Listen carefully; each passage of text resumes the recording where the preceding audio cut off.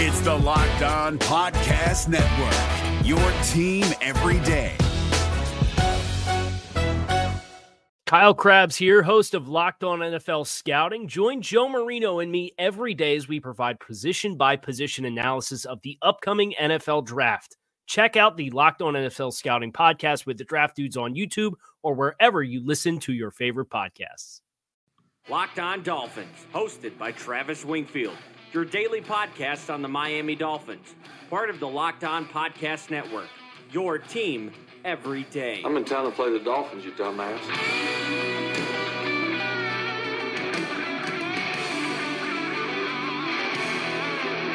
What is up, Dolphin fans, and welcome into the Thursday, November the 7th edition of the Locked On Dolphins podcast. I am your host, Travis Wingfield, and as always, I am here to bring you your daily dose of Miami Dolphins football. And on today's show, we turn our attention to the Indianapolis Colts as we welcome in the host of the Locked On Colts podcast here on Crossover Thursday. Plus, once we hang up with him, I'll do the regular Locked On Dolphins preview, and we'll finish up with some thoughts on acquiring quarterbacks and Stephen Ross's decision to veer from the comfortable. All of that and more, but first, before any of it, I kindly invite each and every one of you to subscribe to the podcast on Apple Podcasts. Leave us a rating, leave us a review. Top 200 on Apple Podcasts, top 100 on Stitcher. Go ahead and give me a follow on Twitter. It's at Wingfield NFL, voted the number one follow on Dolphins Twitter by Dolphins Twitter. Check out the show at Locked On Fins. We'll follow you back. And of course, LockedOnDolphins.com. We have written content for you guys up there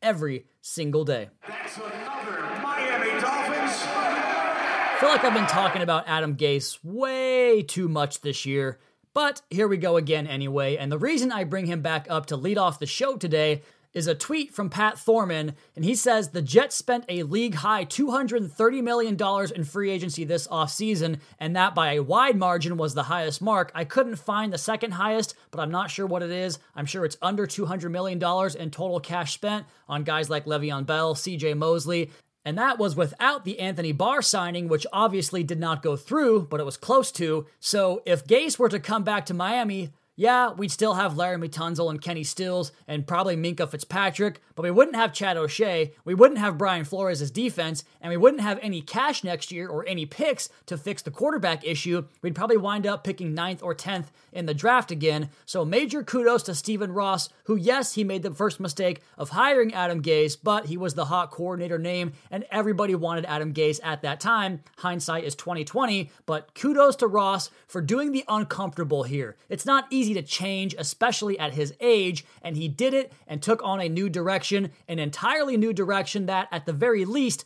got this team off that wheel of mediocrity that every single Dolphins fan to a man, and you guys have told me this on Twitter, despised that wheel of mediocrity, 7, 8, 9 wins a year. It's no fun. It was horrible.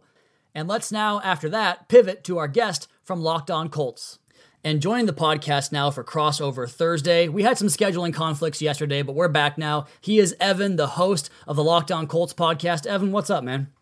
Nothing much, Travis. How about you? I'm going pretty good over here, just coming off that first victory on Sunday, and we talked about this on your show. I don't know if that's what we wanted here as Dolphins fans, but let's go ahead and get into this game on Sunday against the Colts. It's in the late kickoff window at 4:05 Eastern, and I want to start here with your coaching staff because to me it's one of the most impressive in the NFL right now with Frank Reich, and despite Miami's record, Dolphins fans are mostly pleased with the job that Brian Flores has done here in year one, given the circumstances that is, but I'd point to Indianapolis as one of the best coaching situations in the NFL. Not just Frank Reich, but Matt Eberflus as well. They consistently have good plans. And how, in your estimation, Evan, were they able to turn this organization around so much to what basically was a Andrew Luck injury away from being a bottom feeder team every single year to now this team that's consistently good and has talent all over the roster? I think a lot of that has to do with Frank Reich, of course, and the way he can scheme guys and get them going as far as you see now Jacoby Brissett and the way he was playing before his injury. Just a very efficient style of football, the way he's passing the football, and this overall offensive scheme that Frank Reich put together is pretty impressive. But I think a lot of that credit goes to Chris Ballard as far as the way the roster's come together the last 3 years. He's done a sudden turnaround here with the roster where you have guys like Deion Kane, who was a star at Clemson. We have Quincy Wilson, former second-round pick, Tyquan Lewis, a second-round pick last year. The roster is so talented from top to bottom now as far as the spots from like 53 to 35 that there's tough decisions now on game day that's to do for just DNPs, and that's very rare for Colts rosters, because we saw in the Ryan Grigson era that it was a lot of just bottom-feeding rosters, a lot of just desperate free agent signings that didn't work out. Chris Ballard's worked through the draft, and getting a marriage between Chris Ballard and a very smart analytics forward coach like Frank Reich has been a perfect blend for this Colts team. I think it's a very long-term plan if you're looking ahead from the Miami point of view. If you can get a coach like that with a great GM, if Miami does have that, they could be on that path. I think that's a great point you make there about the bottom of the roster, because it's the plan this year in Miami has basically been to develop the bottom part of the roster and create a culture that's based on hunger and guys that have a will to succeed and teamwork and all that stuff that sounds cliche, but it winds up going a long way in the way your locker room is made up and how those guys compete every day. And I think another good parallel involves the quarterback position, because this Dolphins team will be in on the quarterback position very heavily this offseason. And let's talk about your quarterback in Jacoby Brissett. He's forced into this prominent role with a team that he thought he was going to serve as a backup for, and it leads to this extension right away and some pretty good football. So a few questions for you here, Evan. Do you believe that Jacoby Brissett is the long-term solution? Is he going to play on Sunday? And if not, what does Brian Hoyer bring to the table in this offense? For the first part of your question there, it's still, I think the jury's still out. I don't know where to lean right now as far as if I had to guess right now, I would say no. I know that might surprise some Colts fans out there, but I believe that Brissett, the way he plays the way he plays quarterback for this team, he's been missing a lot of deep shots, being very conservative. I think they need a quarterback to really open up Frank Reich's offense to the point where they can win shootout games. I don't know if the Colts have really shown that much this year outside of the Houston game, of course, but I think Brissett is kind of a one-read quarterback at the moment. I know he's getting better at that, but he's going to be 27 December. Maybe Chris Ballard. I know he's high on some 2020 draft quarterbacks.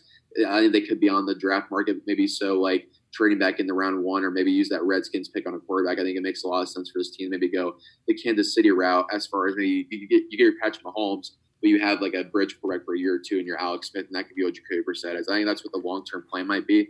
But if Brissett does a good second half of the season, I think he definitely could be the quarterback there. And to answer the second part of your question, I believe that Brissett's practicing today in a limited capacity, but I really believe it's just cat and mouse game by the Colts here. I think it's just a really safe play to start Brian Hoyer. He did really well against Pittsburgh outside of that one pick six to Minka Fitzpatrick, which cost them the game on Sunday. But I think he did Brian Hoyer, one of the best back quarterbacks in the NFL, a week of preparation, give Brissett an extra week of rest here for two very important games in the Jaguars at home, and then at Houston on a short week. I believe that's probably the smart way to go about this thing, because we saw Brissett press today, and his knee brace, he usually always wears knee brace charge, but today it went up pretty much almost a foot down his leg. So I'd be very surprised if he plays on Sunday. Yeah, it's pretty interesting to me that they have two former Patriot quarterbacks there, because this Dolphins team is kind of doing a Patriots model, so to speak, in their own backyard as well. So two kind of clashing mentalities and clashing mindsets between these two teams. I also find it interesting that the Colts are only 10.5-point favorites, because to me, this is probably the best team that Miami has played in the last month and a half or so, and we've had 17 and 20-point spreads in that time, and now this spread is only 10.5 points. So interesting dynamic there, although ESPN's FPI does give the Colts a 90% chance to win. And with that in mind, if you're the type of fan that knows football so well that you could choose any game and call it, MyBookie is the place for you, because they let you turn all your sports knowledge into cash in your wallet. Between football season, NBA, and the start of college basketball season, it's time to get off the sideline and get into the action with MyBookie. If you're the kind of guy who likes to bet a little and win a lot, try a parlay. For instance, if you like a couple of the big favorites this week, parlays are perfect because they let you bet multiple games together for a much bigger payout. So if you're going to bet this season, do the smart thing and go to mybookie.ag, because no one gives you more ways to win than they do. And if you join right now, MyBookie's going to match your deposit halfway, all the way up to $1,000. That means if you deposit $2,000, you get an extra $1,000 in free money to play with. Just use promo code LOCKEDON to activate the offer. Once again, that's promo code LOCKEDON to take advantage of MyBookie's generous sign-up offer. Visit mybookie.ag today. You play, you win, you get paid. Is your team eliminated from the playoffs and in need of reinforcements? Maybe it's time for a rebuild, or maybe they're just a player or two away from taking home the Lombardi Trophy. Either way, join Keith Sanchez and Damian Parson for Mock Draft Monday on the Locked On NFL Draft Podcast. They'll tell you which college football stars your team will be taking in the 2024 NFL Draft. Check out Mock Draft Monday on the Locked On NFL Draft Podcast, part of the Locked On Podcast Network, your team every day. And we started on the offensive side of the football in the last segment there, Evan, but I want to go back here to the O-line and talk about Quentin Nelson, who, for my money, is the Colts' best player. He's part of a remade offensive line that you kind of mentioned in the earlier segment that went from annually one of the league's worst to perhaps the best in the NFL. And I'm curious to ask you here, how were those moves received from Colts fans? Quentin Nelson in the top 10, I think it was pick number 6. Braden Smith in round 2. How did Colts fans feel about going so heavy on the trenches in the draft? Oh, I think they were standing in applause because we saw what happened the first 4 years of Andrew Luck's career, which unfortunately ended what I believe was going to be the best Colts team in a long time if Andrew Luck was quarterback this year. But he unfortunately, as we all know, retired in August. But when you saw what happened under the former GM Ryan Grigson, the way he just mishandled the offensive line, you saw guys like Samson Sattelli, Mike McGlynn, Justice Winston, like these types of guys that shouldn't be NFL starting caliber offensive linemen. They were for multiple years for the Colts, and they consistently allowed Andrew Luck to get really just battered on game days. And when we see Quentin Nelson, who living in Indiana, we see a lot of Notre Dame football, and the way he was able to dominate at Notre Dame, I think we were all very excited about the possibility of him being a Cole, and it happened. They traded back and still got him from 3 to 6. And I think that was a very smart move by Chris Bauer because he still got Braden Smith in round 2. We all thought it was going to be the other guard, but he turned out to be the right tackle of this team. But yeah, the way the offensive line was remade and the way Chris Bauer really emphasized the trenches on this team, and specifically the offensive line, I think it just goes to show you how important that position is. Do you think Glowinski makes it to free agency? And if he does, is he worth a big-time paycheck?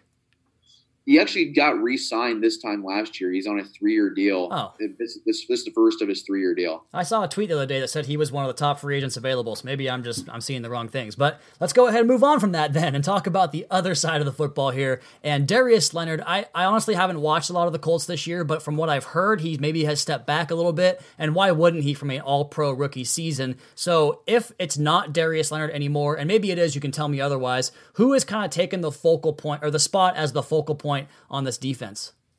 Yeah, I think Darius Leonard's had a really good bounce back the last couple of weeks. I know he had a bad week in Pittsburgh, so to say, with only 8 tackles, but he had a couple of really bad penalties. But the week before that against Houston, he was huge.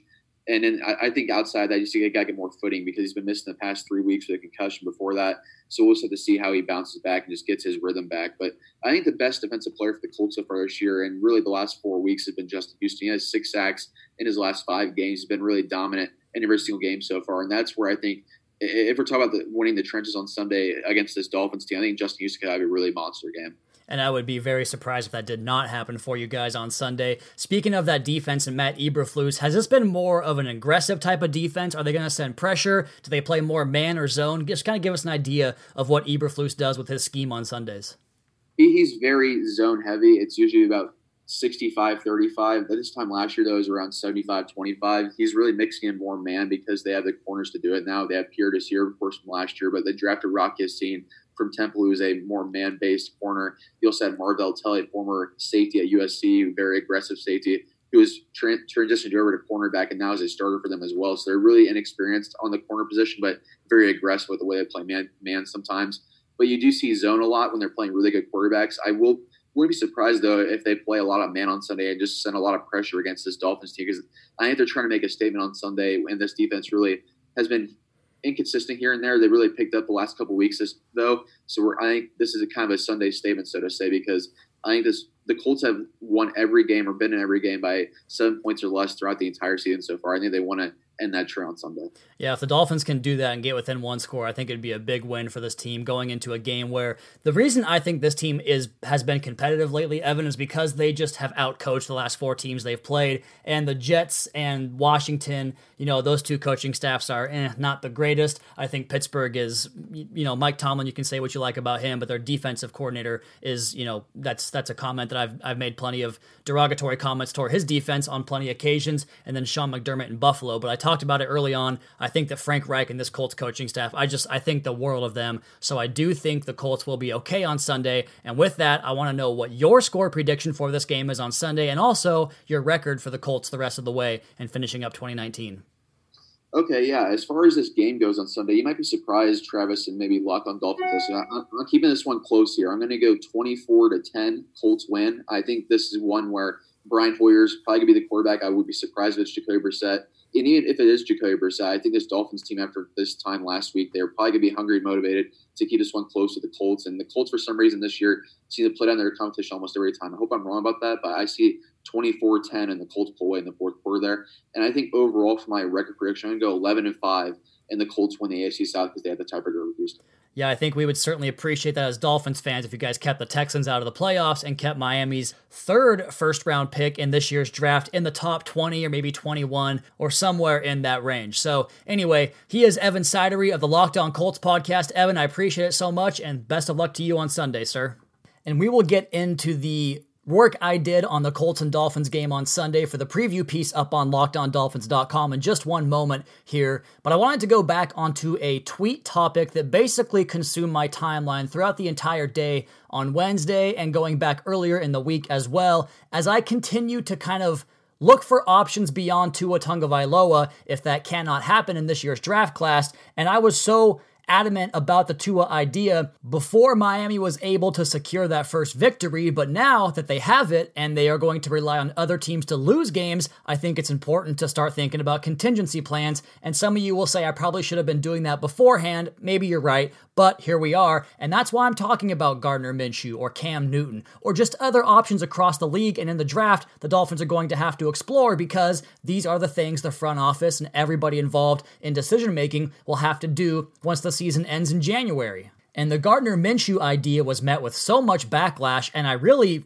quite honestly, can't fathom where that came from. One, because he's a hell of a football player, and I put 2 videos out showing 6 plays, all of them 6 of his touchdowns, which you might say is a bit of a disingenuous study in his game because I didn't look at the fumbles and picks that he's had. But going back to the touchdowns, I think each one of those showcases a different ability within his skill set that you just don't find in guys that are not franchise quarterbacks. To me, he is a franchise quarterback because of the intangible things that he can do for you. If the play call fails, he can go off script and make magic inside or outside the pocket, breaking tackles, staying up on his feet, attacking the line of scrimmage, and making plays on third down once the play call has been defeated, and he extends and makes the play caller look smart. That's an invaluable quarterback trait that you see pretty much inherent across all the great quarterbacks in this league, even Tom Brady, who doesn't have the fleet of foot mindset of a Russell Wilson or a Patrick Mahomes or even a Gardner Minshew, but he can move around within the pocket and create space and extend plays by getting to open areas of the pocket and creating big plays down the field that way. Minshew has that trait. He also has the trait with timing, anticipation, and accuracy within the structure of the offense, winning from the pocket, and I showed some examples of that on the Twitter thread as well. And of course, this does go back to his time at Washington State University, go Cougs, where that's a big part of the evaluation as well. And I'm always going to include a player's college tape and stats and what they were coming out of college as part of the evaluation, especially when they only have 8 games played, just like Josh Rosen last year had 13 games played. So we had to go back to the UCLA tape to get an idea of what he could and could not do in college, the progression into year number 1, and where you can project him into year number 2. And so for Minshew, in 8 games of his career, right now currently on track for right around 25 touchdown passes if you prorate it for 16 games, 8 picks, over 4,000 passing yards, over 400 rushing yards, and not to mention 2 game-winning drives in the fourth quarter. He has the it factor. He had it at Washington State. He's shown it in Jacksonville. He can galvanize a locker room. And when I talk so much about this young, hungry Dolphins roster, which in essence is an extended preseason of sorts, and the Dolphins are finding all these young guys that can contribute to the roster long-term, guys like John Jenkins and Vince Beagle and Nick Needham and Jamal Wiltz, and even to a lesser extent because I think he was more well-known before the season, but Preston Williams, all these guys that are coming together and creating a strong structure at the bottom of the roster, guys 35 through 53, which give you that flexibility and that impervious nature against injuries and derailing your season if you take on a couple of key injuries. Well, that's what the Colts have done, for instance, on their roster, made it stronger on the bottom half, like we heard earlier in this podcast from Evan. I think Minshew fits right in line with the idea of that type of player, of that type of leadership, and of his character. He's smart, he's tough, he's disciplined, he loves to work, he's a basically came up the most difficult route you possibly could imagine to get to this point. I just think he embodies everything this coaching staff would want at the position, and while he does come up short on some of the physical traits, like the arm strength, for instance, he makes up for it in a variety of ways, like I mentioned, going off script, and his timing and anticipation throws are fantastic. Again, take it from me, someone that watches every Washington State game, that dude was nothing short of brilliant all year long with accuracy and anticipation throws, and that's why Mike Leach basically said all the NFL scouts that called him and asked him questions about Gardner Minshew and questioned his ability, he basically just called them dumb and said, what are you looking at? This guy has it all, and he proved that by being a 6th-round draft pick who's been the best rookie quarterback in the NFL this year, neck and neck with Kyler Murray. The big thing he has to clean up are the fumbles, but all of this is to say that he is a backup plan to Tua. I want to make that 100% clear. I feel like I do it every single day, but he's the backup plan for me. I'm going to call Jacksonville if I can't get the first pick in the draft and say, what is it going to take for me to get Gardner Minshew? Because that probably won't be a first-round pick. It might be a second-round pick, and I doubt it's going to be lower than that. But if it is, I would give him that pick, and then you're still in position in 2021, if he doesn't work out, to go after a Trevor Lawrence or a Justin Fields, or maybe Jordan Love goes back to school and improves, and that quarterback class in 2021 already, in my opinion, is better than this class beyond Tua, because as you guys know, I don't fully believe in anybody else as a solidified, guaranteed, bona fide elite quarterback in this class outside of Tua, whereas next year I feel that way about Lawrence. I'm getting very close to feeling that way about Justin Fields. I want to throw resources at the quarterback position over and over and over again until they get it right. That's my message. That's my point. That's the end of the segment. And if that wasn't arousing enough for you guys, I want to tell you all about BlueChew.com. That's blue like the color blue. Blue Chew brings you the first chewable with the same FDA-approved active ingredients as Viagra and Cialis, so you know they work. You can take them anytime, mustache or headband or not, even on a full stomach, and since they're chewable, they work up to twice as fast as a pill, so you can be ready whenever your rookie number is called. Blue Chew is prescribed online and ships straight to your door in a discreet package, so no in-person doctor's visit, no waiting in the pharmacy, and best of all, no more awkwardness. They're made in the USA, and since Blue Chew prepares and ships direct, they're cheaper than a pharmacy, and right now we have a special deal for our listeners. Visit BlueChew.com and get your first shipment free when using our special promo code MLB. Just pay $5 shipping. Again, that's BLUE Chew.com, promo code MLB to try it today for free. Blue Chew is the better, cheaper, faster choice, and we thank them for sponsoring the Locked On Dolphins podcast. Is your team eliminated from the playoffs and in need of reinforcements? Maybe it's time for a rebuild, or maybe they're just a player or two away from taking home the Lombardi Trophy. Either way, join Keith Sanchez and Damian Parson for Mock Draft Monday on the Locked On NFL Draft Podcast. They'll tell you which college football stars your team will be taking in the 2024 NFL Draft. Check out Mock Draft Monday on the Locked On NFL Draft Podcast, part of the Locked On Podcast Network. Your team every day.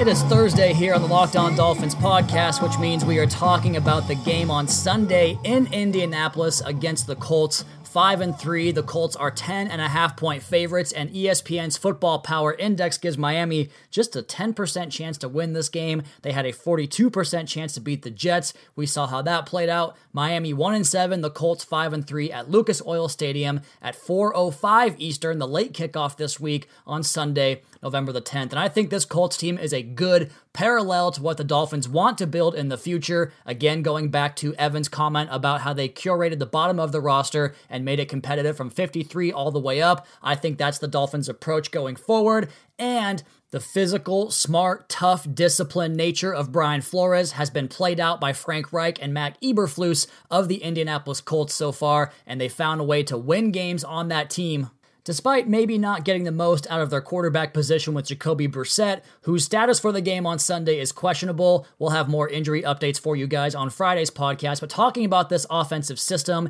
it's more of a West Coast style, short rhythm passing game, supported by a strong running game and plenty of analytics-driven principles from Frank Reich. He learned that under Doug Peterson in Philadelphia, and he's come to Indianapolis and become one of the best play callers in the NFL. They have an offense that's built kind of like what Miami, I think, wants to do with the tight end position and a guy like Mike Gesicki, who you can basically go from 11 to 12 personnel in the snap of a finger just based upon the way the defense matches up. And the Colts basically are almost always in 11 or 12 personnel, 72% of the time in 11 and 23% of the time in 12 personnel. That leaves just 5% for the rest of their personnel groupings, with 4% of that going towards 13 personnel. So 3 tight ends on the field. Their offense ranks 23rd in yards per play, 19th in yards per carry, 22nd in yards per pass, and 16th in scoring. On the other side of the ball, 17th in scoring defense. Last year they ranked 10th, and that was after ranking no higher than 26th the previous 3 seasons in total defense. So Eberflus is getting it done for the Colts. They don't blitz very much. Only 6 teams bring fewer extra rushers than the Colts do on every occasion. And on the coverage side of things, that's where the Colts get really creative. They'll keep guys back in coverage. They'll bring a third safety onto the field with quite a bit of regularity. Even in the nickel defense, they'll go safety over cornerback in that regard, as they had 6 defensive backs play at least half of the snaps in the game on Sunday in Pittsburgh. As far as the players, we talked about it with Evan, Quentin Nelson, Braden Smith, Ryan Kelly, Mark Glowinski, and Anthony Costanzo might be the best offensive line in the league. And I think because of that, this team is going to run the ball, and run the ball some more with Marlon Mack. Those tight ends I talked about, Jack Doyle, Eric Ebron, and Mo Alley Cox, they go for 77% of the snaps to Doyle, 34% for Ebron, and 30% for Alley Cox. So they love to rotate those tight ends into the game, and I think that's exactly what they'll do against the Dolphins and run the football something like 30 times. I just don't see how Miami's equipped to stop this power running game, this well-designed running game of Frank Reich. And then from there, whether it is Brissett or Hoyer, I think it's probably going to be Brian Hoyer. They can utilize play action and create big gains in the passing game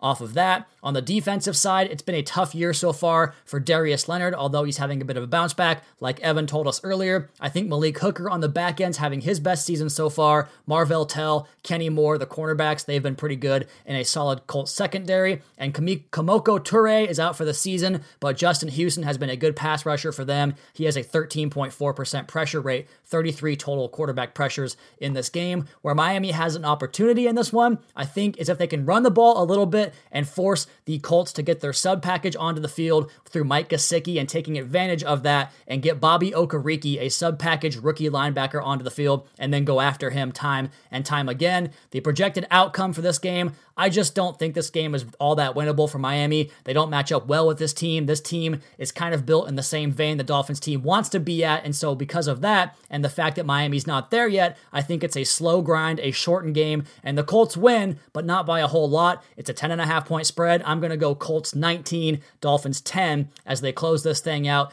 making it look a little bit closer than it was, but I think a good defensive effort from Miami will be encouraging. I just don't expect Ryan Fitzpatrick in this offense without Preston Williams and basically with no real running backs to call on in this game, with Mark Walton gone and Kenyon Drake now gone as well. I just don't think Miami scores a lot of points. So Colts 19, Dolphins 10. That's the prediction. I'm sticking with it. We'll come back on tomorrow's podcast and answer your questions on the mailbag. We'll lock it up. We'll talk about College Football Friday and the big showdown in Tuscaloosa on Saturday between Alabama and LSU, Tua Tagovailoa, and of course Joe Burrow. We'll have all that for you guys tomorrow, but as for today's show, that is going to be my time. Get over to LockedOnDolphins.com and check out the preview article. I have more in-depth coverage on this game for Sunday up on the website. Also, please be sure to subscribe to the podcast on Apple Podcasts. Leave us a rating, leave us a review. Check out the other Locked On Sports family of podcasts for all the local and national coverage of your favorite teams. Follow me on Twitter at Wingfield NFL. Follow the show at Locked On Fins and keep up to date on the Daily Dolphins blog over at LockedOnDolphins.com. You guys have a great rest of your night. We'll talk to you again tomorrow for a Mailbag Friday edition of the Locked On Dolphins podcast, your daily dose for Miami Dolphins football. Find yourself a new frontier, 'cause life is going, gone. Fly yourself away from here. Hey, Prime members, you can listen to this Locked On podcast ad-free on Amazon Music. Download the Amazon Music app today. Is your team eliminated from the playoffs and in need of reinforcements? Maybe it's time for a rebuild, or maybe they're just a player or two away from taking home the Lombardi Trophy. Either way, join Keith Sanchez and Damian Parson for Mock Draft Monday on the Locked On NFL Draft Podcast. They'll tell you which college football stars your team will be taking in the 2024 NFL Draft. Check out Mock Draft Monday on the Locked On NFL Draft Podcast, part of the Locked On Podcast Network. Your team every day.